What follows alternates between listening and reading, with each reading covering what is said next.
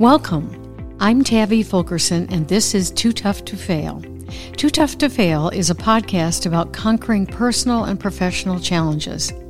You'll meet people from all walks of life who share a defining moment in which their lives were changed forever with unexpected and transforming consequences. Their stories are uplifting, demonstrating strength and resilience against all odds. We celebrate these special people and the important stories they have to tell. Today, let's meet someone who is too tough to fail. On Too Tough to Fail today, I'll be talking to Fahim Safi. He serves as a senior advisor for the Adventist Development and Relief Agency and really is involved with the monitoring, evaluation, accountability, and learning, or what they call MEAL, which has a lot to do with refugee activities, camps, how to help people who are refugees that end up in the United States. So welcome to our program, Fahim. Thank you. It's great to be on your show. Your profile was of great interest to me, considering there's so many things going on right now with refugees. Tell us a little bit about your story. I'm originally from Afghanistan. During the 80s, when Soviet Union tried to invade Afghanistan, millions of Afghans, like my family, migrated to the neighboring countries. So my family became a refugee in Pakistan. So I was born in a refugee camp. I spent about 12, 13 years in a refugee camp. I remember we did not have a school initially in that camp, and then some of the humanitarian organizations built a school for the refugees there, and I was able to go to school, an elementary school there. How old were you when you started getting in education? I believe I was 9 years old. Well, 9 years old is a little bit older than most kids who go to school. Before you went to school, were you being taught how to read and write, or was that something that you had to begin once you were 9 years old? My elder brother, who was in a high school, in a different school, so he helped me learn reading and writing, and that was helpful when I started back school. It helped me a lot. What are your earliest memories before you started school in the refugee camp about what it was like? Well, refugees, we all know, have to leave their home country, go to a different country, or within even different places within those countries. So life for refugees is not easy, and no matter where you live or what camps you are. So, with limited resources, not having enough, for example, to feed your family.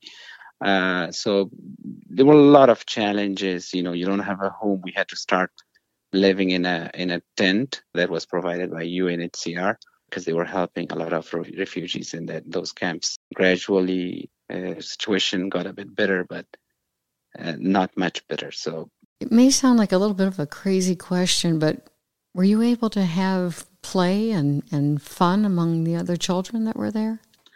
Not a lot of fun. I remember one of the humanitarian organizations gave us some soccer balls that time. So that was, as I mentioned, there are a lot of families in those camps. So the only fun we had, get along with, play with those kids in those camps. And when a humanitarian organization visited the camp, they gave us those soccer balls, and we were very happy. Started playing with those other refugee kids in that camp. So that was the only entertainment we have, because you don't have electricity or these other entertainment resources that you could use. How did it all end? How did you and the family end up leaving? After a few years being in that refugee camp, my father was able to get a job. So after a few years, I believe I was 14 when he left the camp, and were able to rent a house in Pakistan. But we were still refugees because they don't have, based on their law, they don't give you, for example, citizenship or although you were born in that country. So they don't do that. We were still refugees, but we were able to afford a little bit better house where, in our better school. But then eventually, when 9/11 happened and the US came to Afghanistan in around 2002, we moved back to our country, Afghanistan. So I spent my teenager age up to 17 years in Pakistan before we moved back to Afghanistan. When you were able to move to a house from a tent, what were your feelings? What struck you when you realized you were actually in a house? It was a wonderful feeling. I mean, you have like more facilities and resources, especially having electricity in a house where I was able to study at night. You had running water, for example, or you have a kitchen to cook. So it was a wonderful feeling for me, for my family.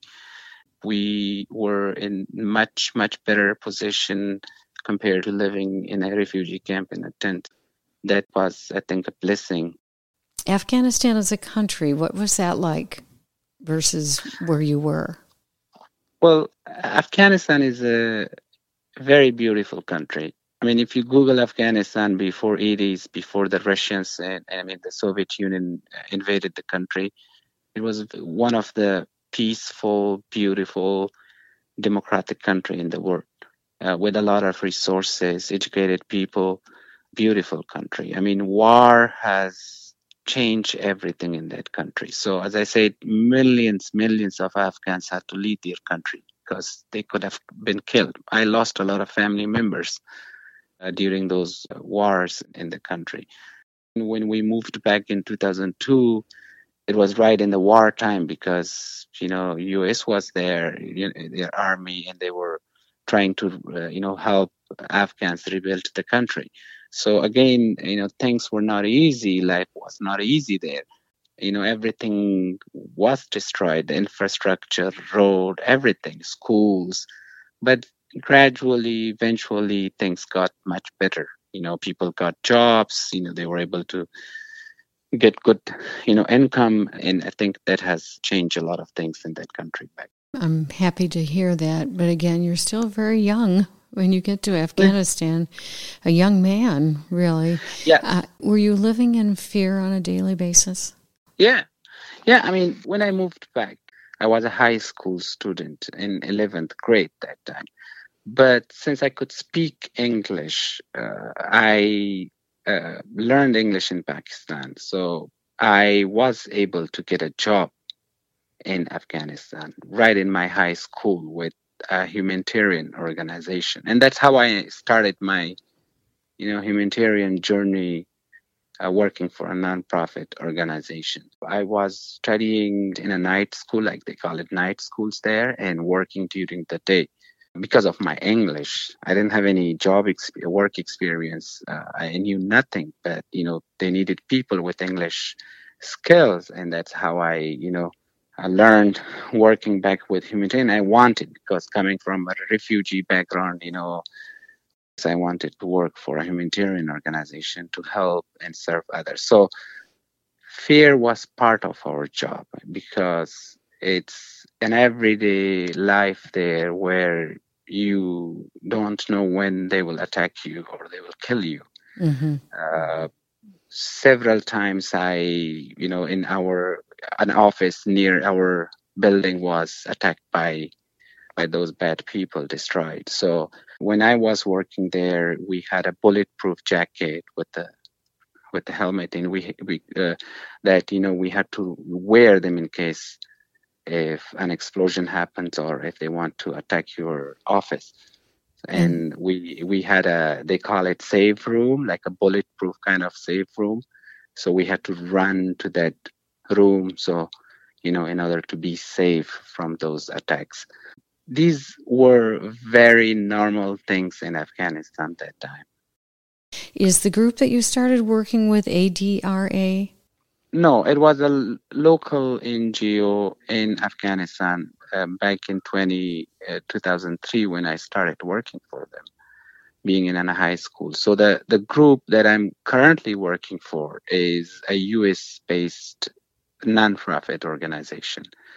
I got my job here when I moved to the United States, to the US from How Afghanistan did back. you end up getting to So, the United States? How did that happen? as I mentioned, I work for several organizations in Afghanistan. I started working, eventually, I think it was 2007 when I started working for the US government in Afghanistan. So I started, there's an organization called USAID that provides humanitarian and development work in all over the world. So they are in Afghanistan too. So I started working for them. And working for US government, you are eligible to apply for a visa called SIV. It's a special immigrant visa. They started this program for Afghans who work with the military as an interpreters and Afghans who work with the US government. And the reason for that program was because if you work for them, you will be targeted. You are, of being killed or a family member because you work for the US government. So, and that's why, people with high risk were eligible for that program. So, although I didn't want to move to the US because I wanted to work there, and I worked for USAID funded programs until 2017, 16, I believe. Yeah, 16. And then because of a lot of security issues, I was given a lot of threats, warnings to leave my job, or they will harm me, they will harm my family. So I decided to apply for this special immigrant visa.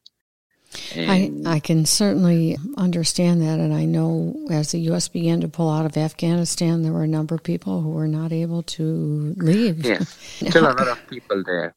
Yeah, I'm sure a lot of friends and probably family.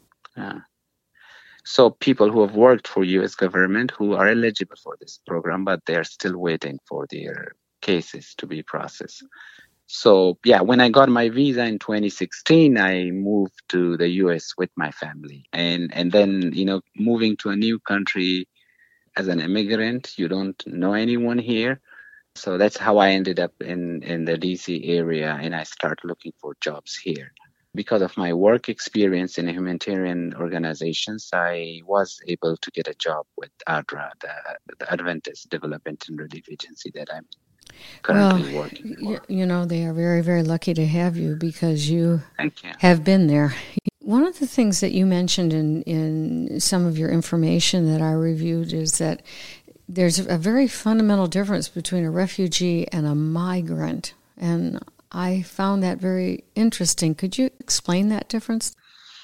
I'm going to explain this from my experience. Will not go to that kind of bookish definition, but from my experience, migrant has more kind of legal kind of status in the context. Like you are able to get a lot of help, and they give you you have the documents. You are kind of free citizen. Refugees, on the other hand, has usually their case is not approved. They don't have a lot of resources.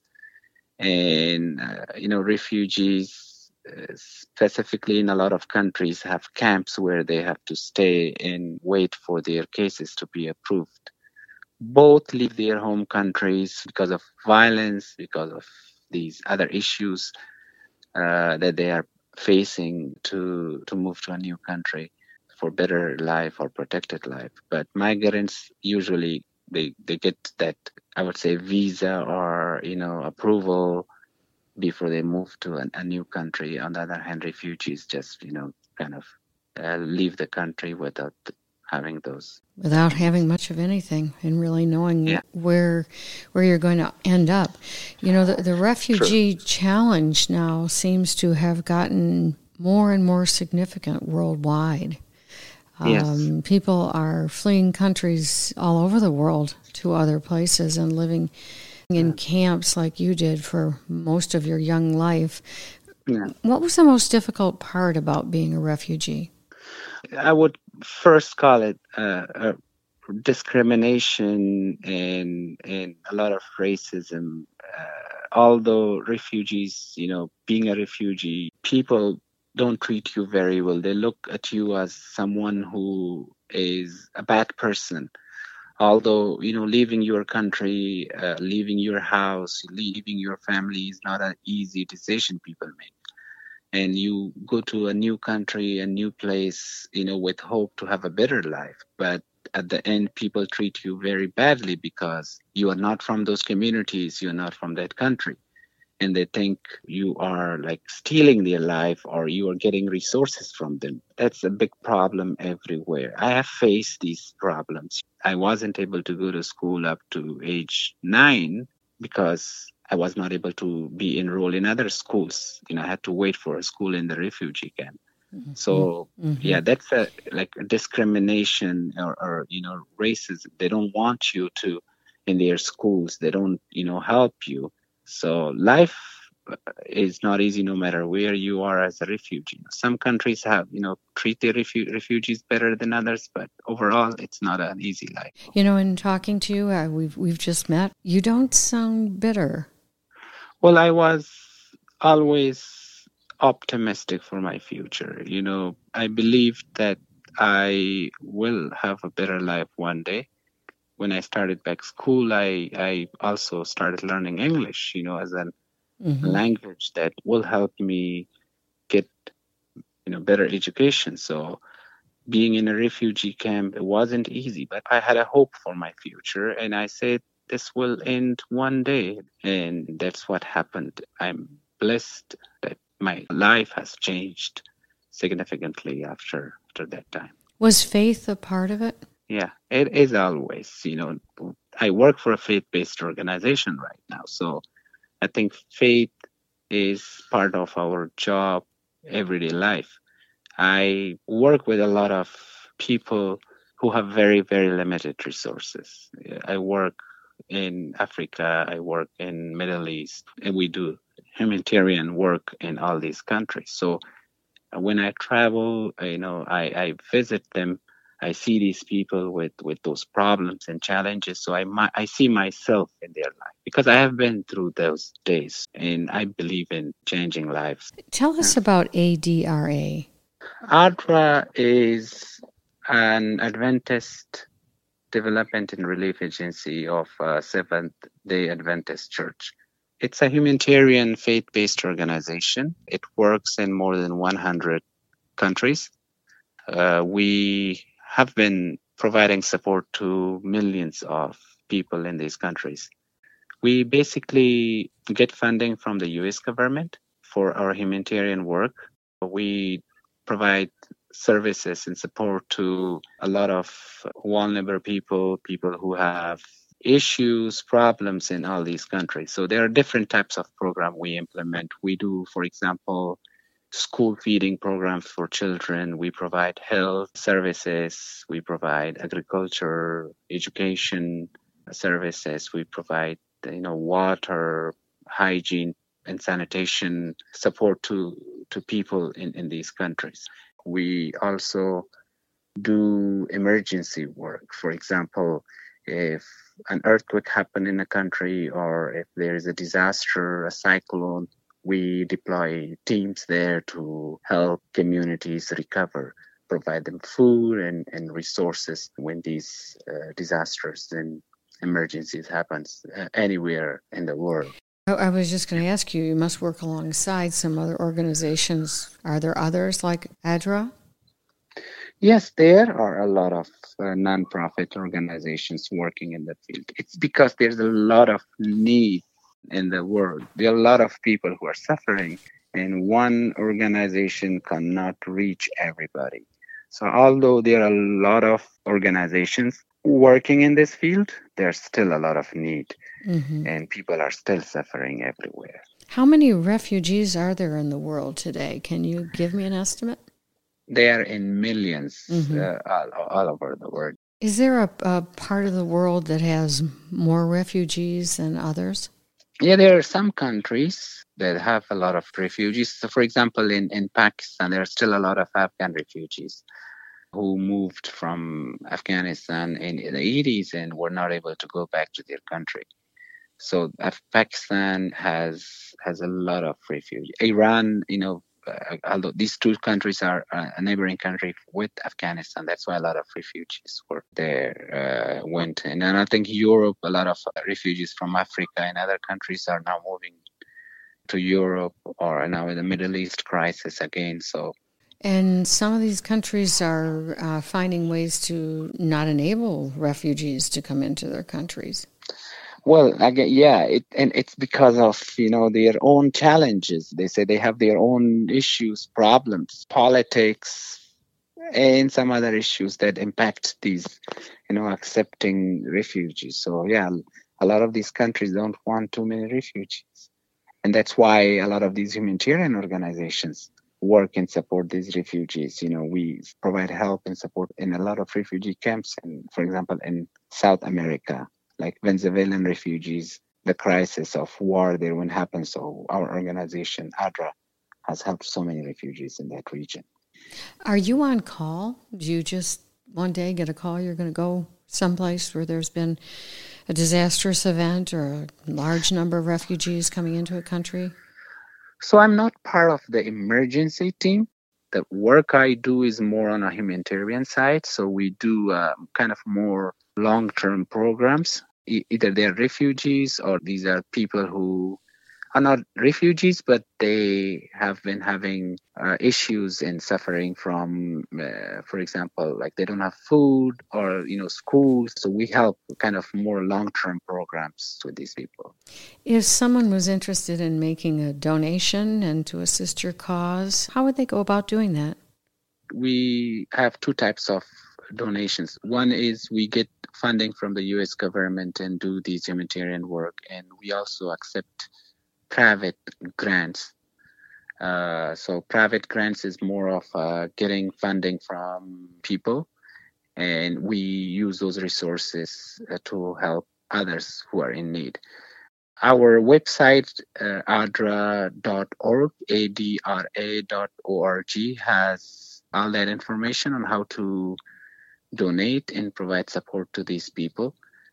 But I always tell people, even if we can't donate financially, it's very important to help others no matter how we could help them.